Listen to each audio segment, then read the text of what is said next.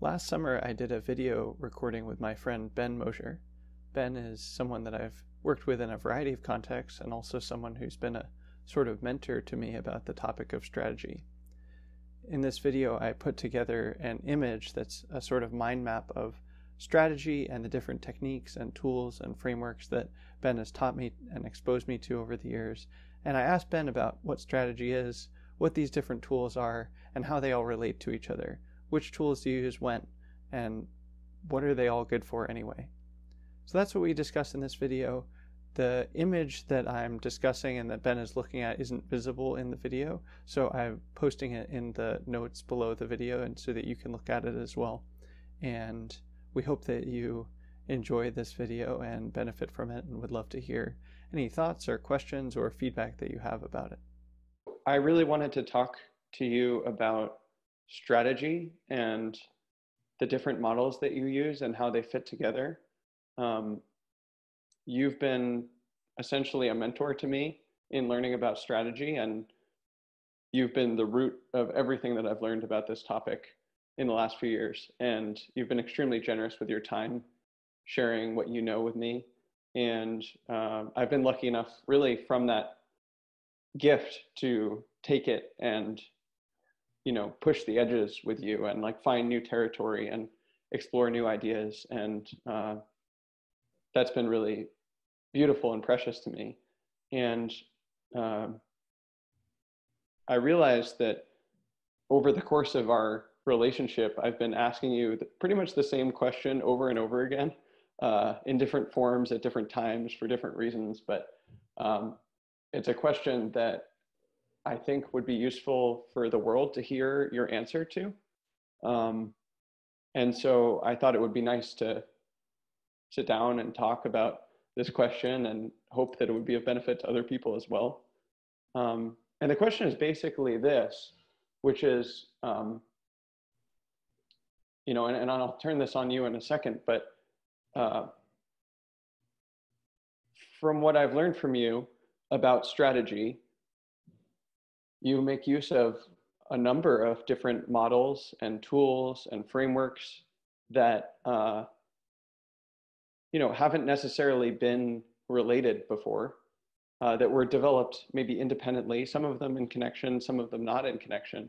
And you sort of move fluidly between these different methods and tools and kind of have a sense of what tool to use when, what's useful, what's not useful.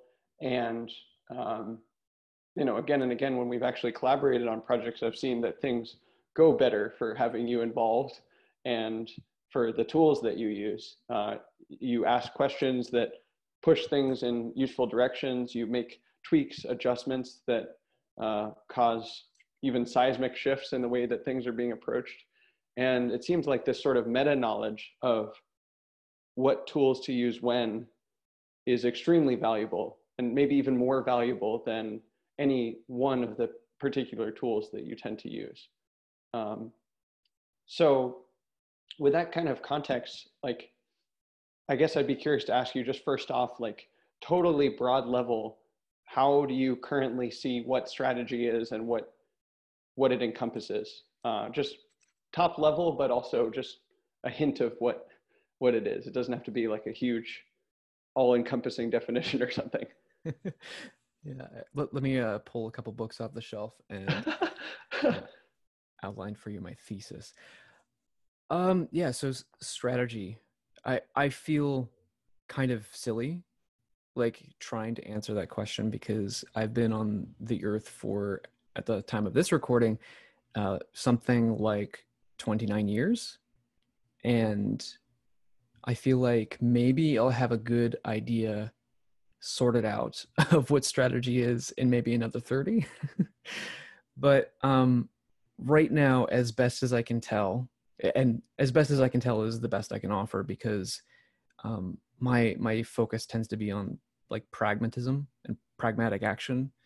I used to really like theories, and I used to really like precise language. And then it occurred to me that you have to actually do stuff with those theories. It's not enough to know; you have to enact that knowledge through doing. So the pragmatic version of strategy that I think exists has a lot to do with intentionality. So being intentional about things, what decisions you make, how you make them, how you carry those decisions out. And I would like to think that being intentional means you are striving towards some larger intent, some greater kind of vision of the way that the world could be, and those outcomes, the way that those futures might occur, are, I mean, for lack of a better word, favorable. And favorable, I think, is an interesting thing, because like as soon as you start looking at any one of these words, you're like, does that mean favorable for me? Does that mean favorable for us? And you start asking really interesting questions really quickly. Why do we exist? What futures do we imagine that are preferable? And I think a lot of times it's a temptation to sort of skip that line of thinking because of how hard and difficult and scary it is, but also to fall back on simplistic versions of that. And I think part of strategy is staying with that for a bit and really struggling with it. Yeah, that makes a lot of sense. The definition that you give sort of cautiously, and then also the questions that you're wrestling with about what it means. And this brings up for me that one of the things I've really noticed about working with you is that you have a very broad definition of what a favorable outcome is. So it's not just for the company that we happen to be working with or just for the project that we happen to be working on, but it's also for all of the stakeholders, for everyone who's impacted within the group and also outside of the group, or even for a very large populace like humanity or the planet or something like that. I really feel like you bring that to the table of how can as many people as possible be incorporated into and benefited from the relevant work. So that's something that I've always appreciated about working with you.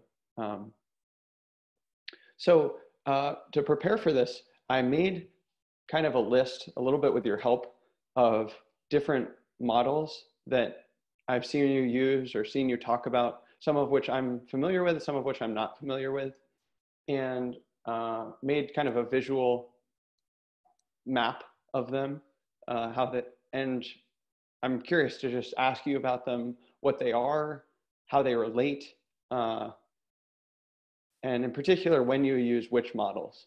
Like, when is this one relevant? When is that one relevant? When do you use a hammer? When do you use a saw? That's kind of easy to tell in the physical domain with carpentry, not so easy to tell with strategic frameworks and models, and you are very skilled at this, so I'm always curious to ask you about it, and I think others will be curious as well. So I'll just share my screen now and kind of show you the tool that or the map that I made. Can you see this okay? Yep. Okay, great. So just for people who are listening, there's a diagram with a bubble in the middle that says strategy, and then a number of tools connected to that bubble that we'll be discussing. And then Ben, you said you could share this in the show notes later, correct? Yep, that's where we'll put it. So yeah. Great. So I don't know, there's maybe what, like 12, 15 or so things here. Is that about right? I don't know. It's been a while since I counted anything on purpose. Me too. I spend half my time meditating, and counting is something that can go when you do that. Anyway, but in any case, there's a sort of small finite number of things here. And just taking this in, seeing the different words and phrases here, which you know about, I'm curious if you have any like reactions to seeing this image, or what's there and what's not there and that kind of thing. I think the first feeling that I get from looking at all these things all at once is kind of just how interconnected everything is. Mm-hmm. And like maybe so this is a very nice kind of presentation of a lot of different things that are related to and connected to strategy.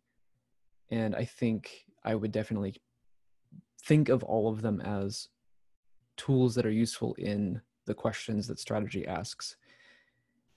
I would also say that in a strange way, it's almost like you have to use a different filter to look at the same information, where every single one of these is related to all the others in differing kind of ways. And so Mm-hmm. it's almost like a kind of lattice or a like an interwoven, hopefully not a mess, but but in a way it's kind of like a mess, and it's a mess that can be traversed. Like I might start out thinking with one set of frames and then find an adjacent frame that seems to feel more appropriate or feel better. And part of what we've discussed a little bit before is sometimes the way that I navigate which model to use is not some very like clean set of heuristics about which model to use when. Although I'm sure if you, excuse me, I'm sure if you sat me down in a corner and asked me to create heuristics for all of these, I could. I'm just not sure that I actually think of them that way. I think it's more I have almost like a bit of a cheat code where it's almost like anxiety driven sense making. Like I can feel it in my body whenever I can't make sense of something. And in a way, that actually ends up being really powerful because I can shift frames, try it on almost like a uniform, and go, oh, okay, this frame feels better for this situation. And I actually see what actions I can take now, and that I feel relief. Like I actually feel relieved from that kind of moment of realization. So that's my first reaction to the image. So although you could sort of abstract out like rules that you could record or something like that, that feels more artificial. And in fact, it's something that you've learned to do with kind of the sense making that happens in the body. Yeah, I think so. Like a lot of times if I'm feeling conflicted about something, that may lead me to, so one of the items on here is paradoxical dichotomies. Mm-hmm. So just paradox and pairs of opposites. And what I've learned from reading Deciphering Sun Tzu by Derek MC Yuen is things like how to use paradoxical logic and how opposites play off of each other and in fact kind of lead to each other, Mm-hmm. which has a whole like broad sweeping set of like implications. But then conflict might also just mean that I have an unlisted assumption. And so maybe I'll switch from a mode of paradox to using something from the logical thinking process, like maybe an evaporating cloud diagram, or something like that, in order to make sure that I've accounted for all the assumptions that are um, implicitly being made in the situation. So Mm-hmm. it kind of skips around like that. Um, so yeah, it's interesting how it gets traversed, I think, in a given situation. Definitely. Um, well, just kind of getting into some of the object level things. I mean, you've sort of built a lot of your work that's happening right now around Wardley mapping, and I know you've kind of compared it to duct tape in the past, uh, where it's like it's a good thing for uh, sticking things together. That's duct tape is generally useful in a lot of physical object situations, and in a similar way, Wordly mapping is like as good a place to start as any with a lot of uh, strategy things. And I'd be curious to hear you talk about that and like when Wordly mapping is useful, maybe some edge cases where it's not so useful that would make you pull for some of these other frames. Um, just that direction in general. Yeah. I think maybe Wardley mapping is to Cynefin as duct tape is to WD-40, not Mm-hmm, necessarily mm-hmm. in their individual function, but in their maybe like tacit ubiquity in the toolbox Yes. of my mind. Um, Cynefin is something that I think I'd like to try practicing more deliberately, but um, I will say most of my time is spent thinking about things in terms of Wardley mapping. And the reason that those two things are so I guess, fundamental is because they try to approach fundamental kinds of understandings. Cynefin is an ontological framework. It's about the way that you be, or the way that things be. And it helps you make sense of that in terms of whether or not cause and effect is knowable, the ordered versus unordered domains, and what that implies for the way that you should approach the circumstance. Like, just if you were to get like the 80-20 on a Cynefin sort of approach to things, you could learn so much just by trying to notice before entering a situation whether or not cause and effect is largely predictable. And if it's not predictable, instead of trying to treat it like a machine and take it apart, you probe and see what happens and then respond to that. And that is just such a powerful kind of like basic dynamic, that like changing your expectations of the situation means that you are not freaking out whenever something goes unexpectedly, because you have another mode to switch into, or you might have had that expectation that things might not have gone predictably in the first place, and that's the game, right? Like you become used to that kind of thing, so you're less likely to become disoriented. But like Wordley mapping is more like modeling of systems that produce value, and then over top of that you kind of layer this body of research about capitalism, which seems to be the system that we're all, for the most part, participating in. And then it asks you to think very carefully about what kinds of decisions you can make as a result of the new understanding that emerges from that. And because of those things are so kind of fundamental, like Wordley mapping actually does involve ontology. And this body of research, which we seem to care about with respect to capitalism, does help you make like interesting decisions. It does make you aware of certain kind of dynamics, that the forces of supply and demand competition sort of are enacting on you. You can almost get away with framing any given problem as a problem that is mappable. And one of the probably first critiques that you could make of that is, well, not everything everything ought to be viewed through the lens of capitalism. And I would agree with that. But because a lot of the things you shouldn't view through the lens of capitalism, such as social good, or really anything that's more about purpose than profit,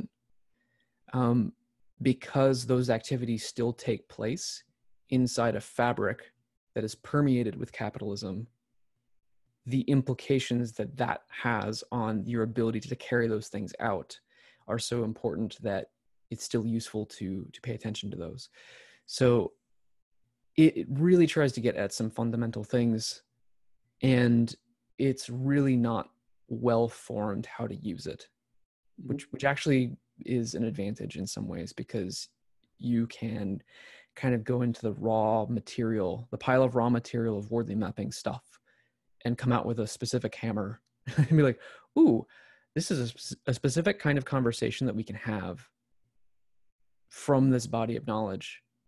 And like a very quick example of that is probably one of the first things many people encounter when they start learning about the concept of evolution in Wordley mapping is, so if things that are in different stages of evolution occur differently, have different characteristics, then that means we should treat them differently.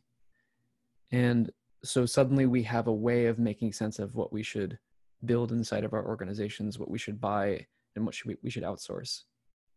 And that's just as important to a social good organization as it is to someone trying to make a quick buck on Wall Street. Mm-hmm. Mm-hmm. So that's a little bit of navigating that space. We could maybe explore counterexamples, maybe, where I wouldn't use Wordley mapping. Yeah, that'd be great. So part of what makes Wordley mapping powerful is how it focuses on analysis of phenomena, and it like forces you to try to model the world and make sense of it in that way. but it takes a lot of lead up and a lot of work to actually get to a point where you have something that is useful, I would say, or at least it can feel that way. And so one of the reasons I might go somewhere else is if I just don't have time, or if the people that I'm working with, I really don't want to put them through a big kind of like learning exercise where they have to very rapidly adjust to a different frame. And so sometimes if I can't accomplish what we're doing with this big kind of almost unwieldy tool, I'll try to use something smaller. And sometimes, like, almost out of force of habit, I don't use Wardley mapping by default in order to prompt myself to try something else. And that way I never fall into like modeling as like the only way of knowing things, or Wardley mapping broadly as the only way of knowing things, the only way of interacting. So, but also sometimes the other tools have like really specific kind of uses. So like stop, start, continue is one of the things on this chart. And I mean, that's a really great tool for a conversation about almost like a retrospective kind of moment. Like, we've been working on this thing and that's been going a certain way. How's that been going? Okay. All right. What should we stop doing? Like, what doesn't make sense to do anymore? What could we start doing? And what should we keep pretty much the same? Super helpful.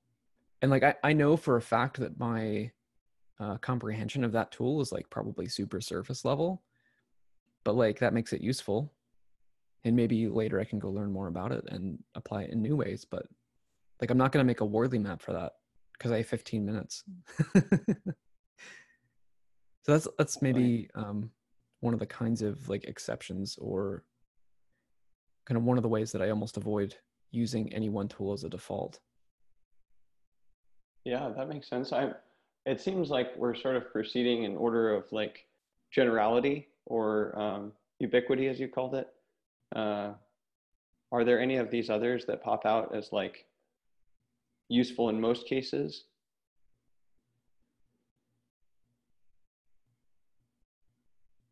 Yeah, I think so. Theory of constraints is on here, for example. And that's a useful frame for thinking about almost anything in terms of flow. And basically one of the key things from that is any improvement that is not at the constraint of the entire system is basically an illusion. And while that was like primarily applied in manufacturing contexts, I find that useful even in just thinking. Like, one of the things I'm working on right now is making a model of a space. And so there are a lot of different kinds of activities going into that, everything from research to sketching to presenting things to others to producing video to sort of scale that presentation. And looking at that entire process, I can ask the question, like, where is the constraint on the value that's flowing through this entire system? And the value is ultimately how whatever it is that I'm working on helps other people. And so every time I make a tweak to the model or spend too long researching instead of like pushing out what's already been researched and what's already been modeled, I actually deprive the world of delivery of that value. So that's kind of like one pretty generic thing. Another thing is the ideal present framework, which is something that Jay Bloom has really made me think about. And I think it has some basis in Russ Akoff's interactive planning. And it basically says, the way that Jay would frame it, because he's a transition designer, is what is the mess that we're in right now? Like, what is good about what's happening to us right now? What's bad about what's happening to us right now? And if things play out the way that they are, like if we just let time pass, what's going to happen as a default outcome? And that's the projected mess. So if this is the current state, we're going to look forward into the future and think about the projected mess. And then what seems like an ideal future that we would prefer to happen instead of that projected mess? And then finally, we sort of locate ourselves back in the present and we ask, okay, given the current state, given the projected mess, given the ideal future, what could we be doing right now that would alleviate the problems of the present, avert the default sort of way that things would play out with the projected mess, and to start working towards an ideal future like the one that we were thinking about? And so it's very much focused on now. And Jabe could probably explain this much better than I could, since seeing this as it's his framework. But I think the idea is to extend what we consider to be the present, and actually stop doing this thing called gap thinking, where we commit to some particular ideal future, work really hard to pursue it, and then about halfway through realize that we're failing, and then devalue the present in order to push harder towards the future. And then we're nowhere because the world keeps moving on and our ideal future stops being the thing that actually we need to be doing now. And so we are aiming for the wrong thing by the time it plays out. So part of what ideal present design does is it enables you to dispose, like it enables you to, what's the right way to say this? Ideal present design enables you to line yourself up to pursue something like an ideal future, but continuously be pursuing the, like whatever the ideal is tomorrow. It's not that you're changing direction rapidly, but you're giving yourself lots of opportunities to integrate new conceptions of what the future could be and operate towards those from the present. So you'll work a little bit and kind of realize where you are and integrate that instead of making the future the one future that is acceptable, the only possible outcome, and then immediately failing as soon as reality starts playing out. So anyway, I think that's another kind of universal thing.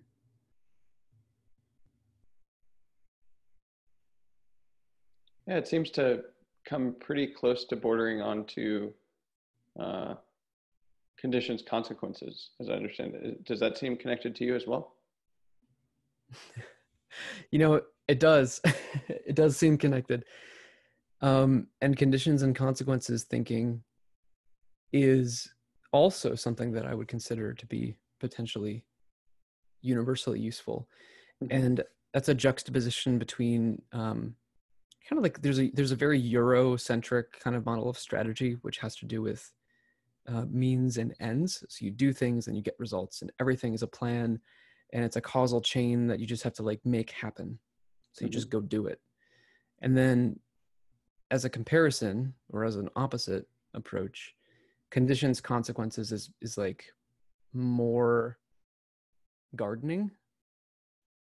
And I think the idea is that you cultivate conditions that will inevitably produce consequences.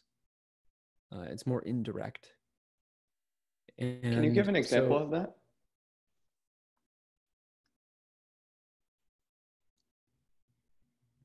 yeah, if for example you're raising a child, you're a parent, and every time there's a behavioral difference between what you would ideally like your child to be doing and what they are doing in reality, if you try to forcefully correct the behavior every time that happens, you are using the means ends frame, and you're only basically fighting symptoms in a way.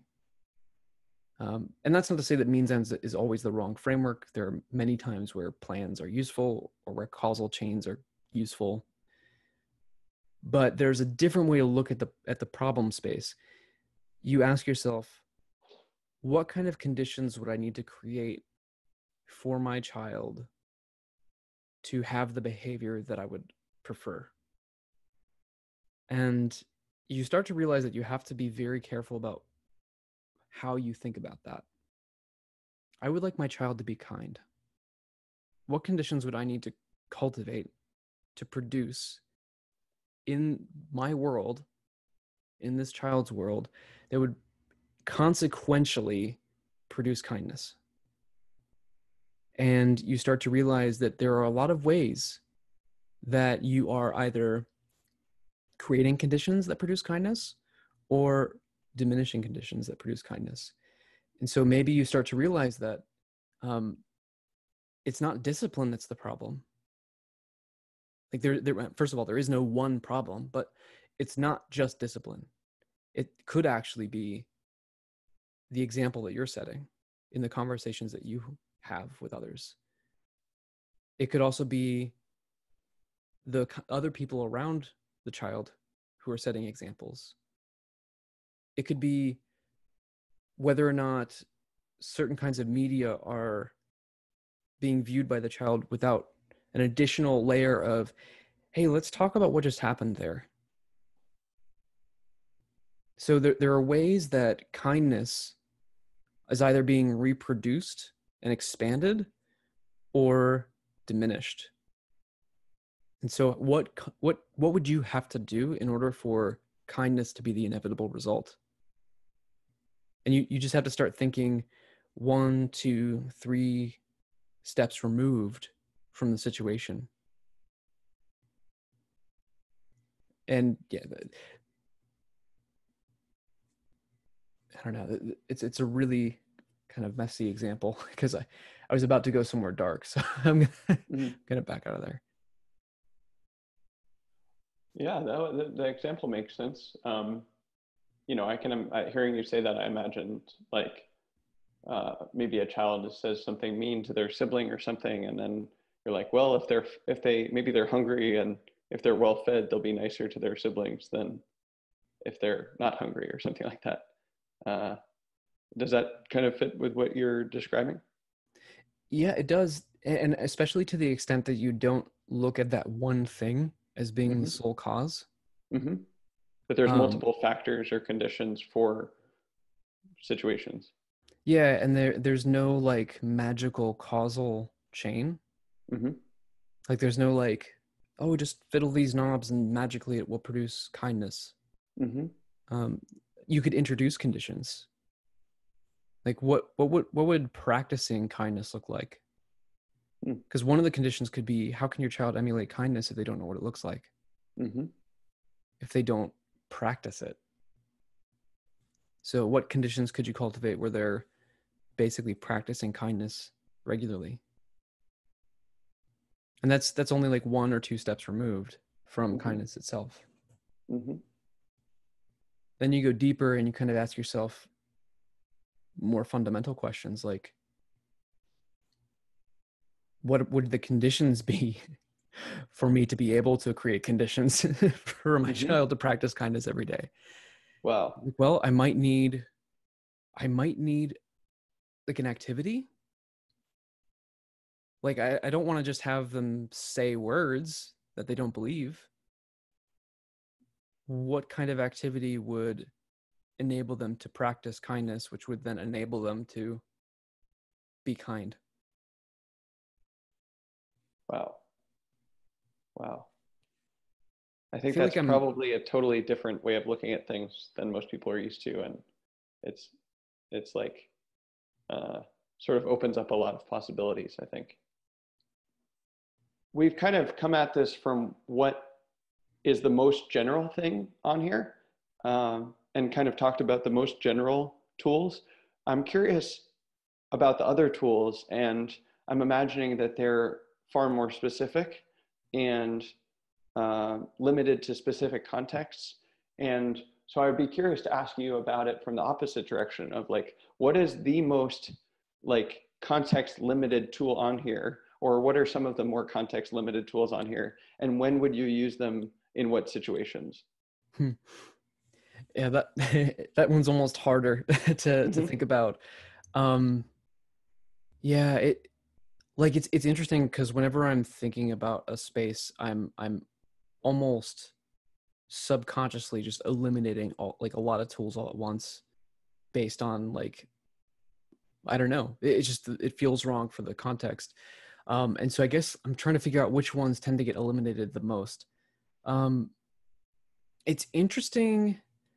So multi-level perspective is, it feels like it's a pretty specific kind of tool. And basically the idea of that is it's a almost like market / innovation modeling thing. It thinks about landscape forces, like really long, like sort of standing kind of forces that are acting on a market. You could think of it like regulatory change, or just basically any sort of unexpected external force, like say coronavirus. And then it affects these things called regimes, which are like stabilities of like compositions of different kinds of organizations, all that like kind of come together to fulfill some sort of purpose. Like you could say the automotive industry is a regime, and it has like a common language, and they talk about things a certain way, and they're basically reacting at any point to sometimes these landscape forces that are sort of destabilizing the regime. And then that kind of creates this opportunity for like niche innovations to sneak in and like kind of like enter the during the disruption, and then become part of the new stability when it restabilizes. And that's not a comprehensive thing, but like it is very specific, like a market kind of modeling, like innovation focused tool. And so like sometimes the concepts of like dynamic stabilities become useful in other cases, and that's like a useful kind of thing to think about. But yeah, I don't really pull that one out all the time. Mm-hmm, mm-hmm. Yeah, and honestly, the other one probably is while commander's intent is like, I think intent in general is a useful thing. The specific application of commander's intent in terms of like leadership is kind of one that I don't go around talking about a lot, both because it's something that I'm not quite like, I'm not a CEO. I don't do a lot of that kind of work, but I do a lot about like thinking about how people talk to other people about shared intent.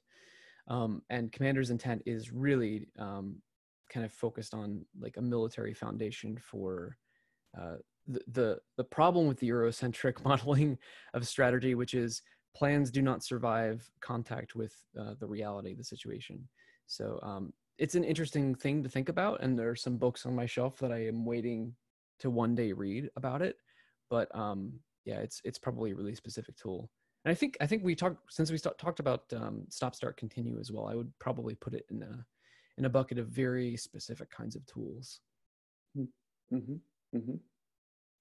So that makes me curious to ask, like, I mean, this is a trend that I've seen, you know, in myself learning these skills, but also hearing you report just now of um, even, at least it seems to me that even a surface level of comprehension of these tools can dramatically change how you look at things and empower you to behave differently. And you don't necessarily need to be a master of these tools to get value out of them.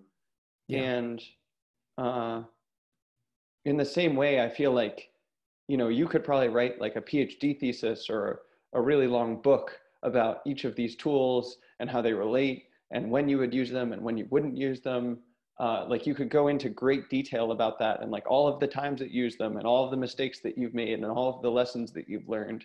And that's the topic that I'm most interested in. But I would be curious, you know, since there's this theme of even a little goes a long way, to have you kind of zoom out and look at all of these different topics and almost in like a lightning round, see if you can, you know, constrain yourself to like 5 or 10 minutes and see if you can just make an attempt at how all these things relate and when you use them, when you don't use them, from the big picture without needing it to be like the perfect final account that has every detail and every edge case or anything like that. But just for someone who's interested in rolling up their sleeves and learning about strategy, what would you say about all of these ideas and how they relate? No pressure, I guess. Yeah, just go, Ben. Just like 10 minutes. It has to be great.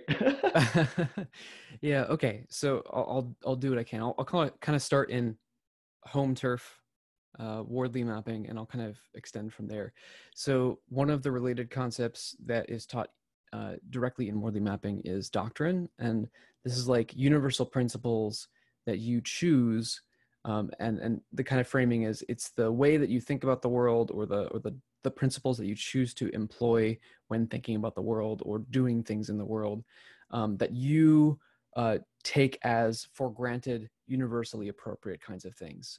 So like, for example, don't punch down. Like that's a heuristic that you can value as an organization. Simon Wardley has a whole bunch of doctrinal kind of things that he shares. Things like, hey, maybe remove duplication from the organization. Like, don't be biased about how you approach certain kinds of things. Try to look to the external world first before reinventing the wheel. Those are doctrinal principles that, according to that frame, are universally applicable. And so I think you can invent your own for all circumstances. And that's just an interesting thing to think about when you think about strategy. There's a related concept to Wardley mapping called Boria mapping, which Taschen has largely done all the heavy lifting on adapting Samo Boria's work through like a visual kind of model, kind of similar to how we do Wardley mapping. And it's focused on this idea behind, like, it's the great founder theory and great empire theory. Am I getting those right? And roughly speaking, you think about how in every single sort of organizational unit, there is an organization around a central power, or like people or group, like a person or a group of people who have high power in that sort of organization. And then there are sort of concentric rings of relative power to that central power. So high, medium, I guess high, mid, low power, and then out, which is not a part of the organization, not a part of that organizational unit. And you also get to talk about things like liveness or deadness. So whether or not you're able to do new things on like spontaneously. So spontaneity, I think, is a good way to describe that, versus deadness, which is more like you follow the kind of script, the thing that you've always done. And both are valuable. It turns out that in different contexts, both of those things are highly useful. I see in the diagram SWOT is on here. So strengths, weaknesses, opportunities, and threats. But I think Taschen, actually, you should maybe talk about the sort of shifting of those terms. What does SWOT mean in the Boria context? Oh, it's the same thing. I mean, I gave it slightly different terms that made more sense to me, but it's the same model. But uh, as far as I can tell, and actually Simon says the similar thing, that if you actually have an understanding of the landscape, then tools like SWOT make much more sense than if they're just used out of context without really understanding the landscape. So if you understand the power dynamics in an organization, it's much more useful to know about different parties' strengths and weaknesses, what their goals are, what the possible traps that you could run into are in relation with them. Awesome. And then something related to Wardley mapping also is the OODA loop. Wardley mapping has this concept called the strategy cycle, which maps roughly to OODA. So observe, orient, decide, and act. And this is a model for kind of decision making and sense making that was created by Colonel John Boyd. And he has a much more complicated diagram, which I'm still learning about and trying to understand. And I have folks in my life like Ben Ford and others who are teaching me that sort of thinks about this not as just a simple cycle, but actually a lot of like really complicated interactions that are occurring. And roughly speaking, I think the idea is that for me, it's helpful to notice that there's a difference between observing the world and orienting to it. That's two different things for me personally. And there, I can tell when I'm not oriented and when I'm disoriented, and how confusing and frustrating that is, which means I can't make decisions, which means every time I'm trying to make a decision, but I'm disoriented, the loop gets longer. So that's something that I kind of have like a very basic level of understanding, and there are lots of good materials that you can read if you want something deeper. Uh, let's see, what have we not covered? Westrum typology is one that's on here that's really interesting. So Westrum, the Westrum typology is from a paper or a series of papers that explored this idea of organizational learning. And it's a series of questions that are kind of phrased like, in my organization, such and such can such and such. And it's a basic kind of like evaluative framework for thinking about whether or not learning can happen inside the organization. And it's interesting how learning organization could be its own buzzword and all that kind of fun stuff. And there's certainly books written about that kind of thing. It's interesting how few organizations actually manage to accomplish the kinds of things that are outlined as being desirable in these kinds of ideas.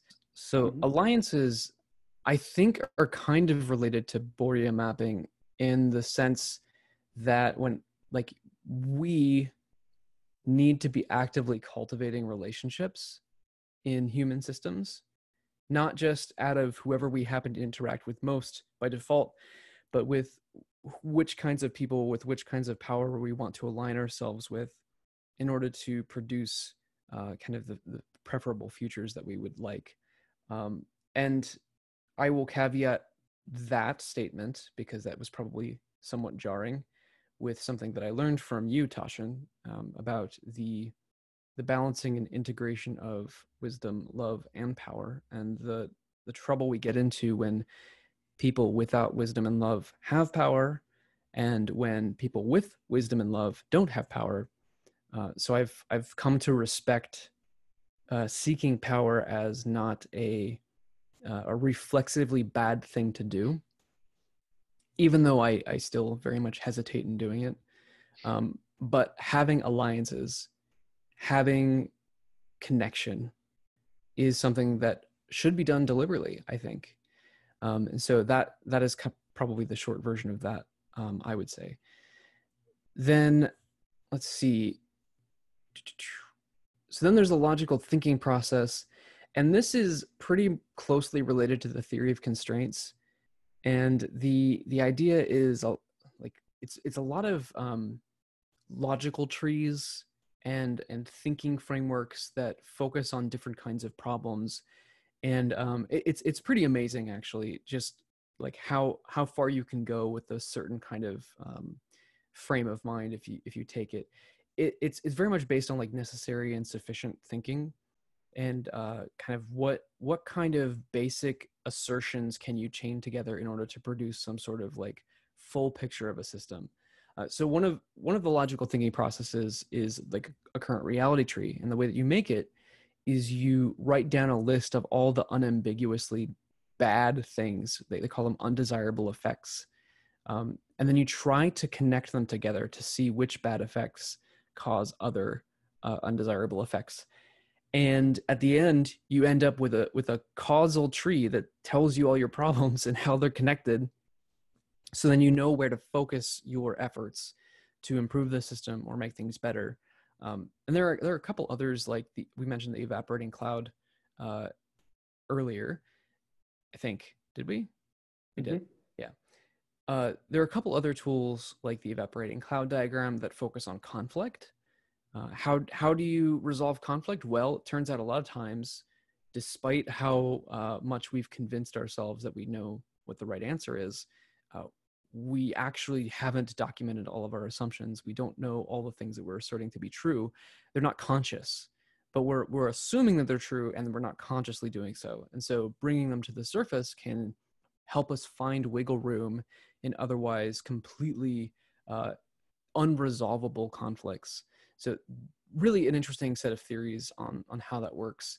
And I've certainly used those in, I'll say I've used them. I don't like the phrase using things in anger so much, even though it's idiomatic, but like, I don't know what to replace it with. I've used the logical thinking process to deal with some really careful concerning situations before, and it's been very helpful. I'll put it that way. Then finally, epistemic justice, which is a framing of how to think about issues of prejudice in terms of people's roles as knowers. And there are two basic kinds of epistemic injustice. There's testimonial injustice, which is basically when someone is, their credibility is diminished because of a prejudicial thing, because of prejudicial reasons. And then the other thing is hermeneutical injustice, which is sort of, it's centered in a person's ability to make sense of their own experiences and express those experiences to others. Mm-hmm. And so like a quick example of a hermeneutical injustice is sexual harassment of women, particularly in the workplace. Before there were things like the Me Too movement, the way that people could make sense of experiences where they were sexually harassed, and frankly, like worse, the way that they would make sense of those things was very different than the way that we would make sense of them now. Mm-hmm. Now we have a whole language to describe what happens.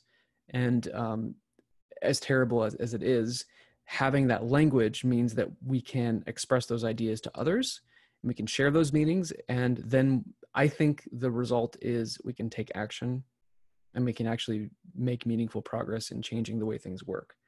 So the idea of epistemic justice as opposed to epistemic injustice is, I think, in creating opportunities to boost others' credibility or to preserve their credibility, or to enable them to make sense of their experiences and communicate those experiences, to empower themselves to express and describe those experiences as well. So in that sense, one kind of weird thought is like, maybe, and this is something that Kat Swetell said at Map Camp 2019, and kind of really has put me on this whole pathway, is tools like Cynefin, tools like Wardley mapping. And I think in similar ways, a lot of the tools we've discussed today, those can be tools of epistemic justice, assuming that they help people understand their own experiences or assert their credibility, or communicate their experiences to others. So that's roughly, I think, the whole gamut of weird ideas and interesting things to think about that are related to strategy. Wow, you did it. Amazing. I guess having said all that, is there anything that you'd want to say to like close out what we've discussed and the big picture of strategy?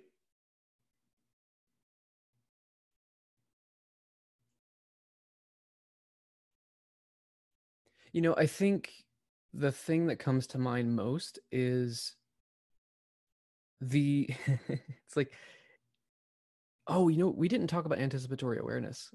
That's true. But that's okay. Go on YouTube and search anticipatory awareness, and there's a video for you.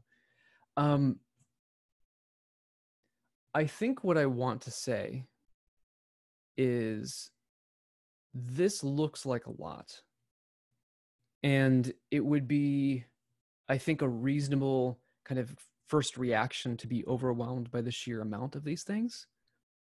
I want to point out that this is the culmination of years of thinking, and not just like learning for the sake of learning, but like it's the cheat code that I have. It's the anxiety response to things not making sense and trying to make sense of things. So I have been, for better or worse, compelled to learn all of these things one by one. And so if any of these feel like they're resonant, I would say start by reading maybe a paragraph or two about them and see if you still feel that resonance. And if you do, go deeper and learn more.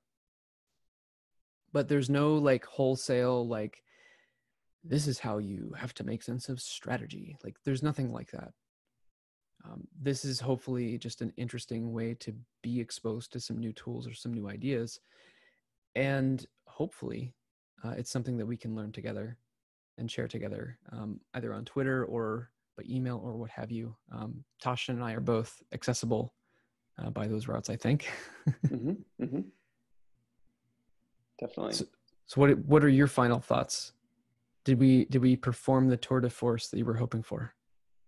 Absolutely. And I think one of the big things I'm noticing from this conversation is just, again, that a little goes a long way. And, you know, I think you certainly demonstrate a humility about these things of like, look, I don't know these things perfectly. I haven't read every book about these topics. And yet what I do know has been useful to me and helps me to do better things in the world than would happen otherwise. So I would hope that people listening or watching would feel empowered to learn just a little bit about some of these things, and that it would help them in their various projects, their various responsibilities to do something better than might happen otherwise.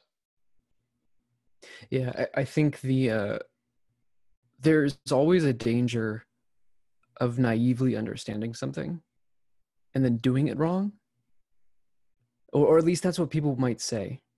Mm. I think it's very different to think about how your lived experience changes once you try something. Mm-hmm. And even if you get it wrong, even if you misunderstand the entire concept, if you can take new actions that you couldn't take before, yes, there might be consequences of having a naive understanding, but it's worth the experience, I think, in most cases, to try these tools out and to not, frankly, the most important thing is to not get mired down in others' expertise about these tools. There are plenty of people who just like to be intellectual and just like to be the smartest person in the room, and that's fine for them. But I think it often does get in the way of our learning. So I think learning should be a thing to do that can be done safely and can be done also without feeling the inferiority of not having all the answers right away. Definitely, definitely. I think we learn this stuff by using it and by doing things with it, and uh, also by having something that we care about to use it with. You know, we have some Yeah. project or so on that we care about and we want it to succeed, and that seems to be the conditions for the consequences of learning. Yeah. Great. Well, Well, thank thanks for your you. time, Ben. Thank you for hosting me on my podcast. Yeah, no, it's fun. Thanks for the opportunity, and I'm glad you're sharing this with the world. I'm grateful you proposed the idea. I think this has been fun, and if one person finds something new to try and go learn about, I'll be so happy. Amazing, amazing.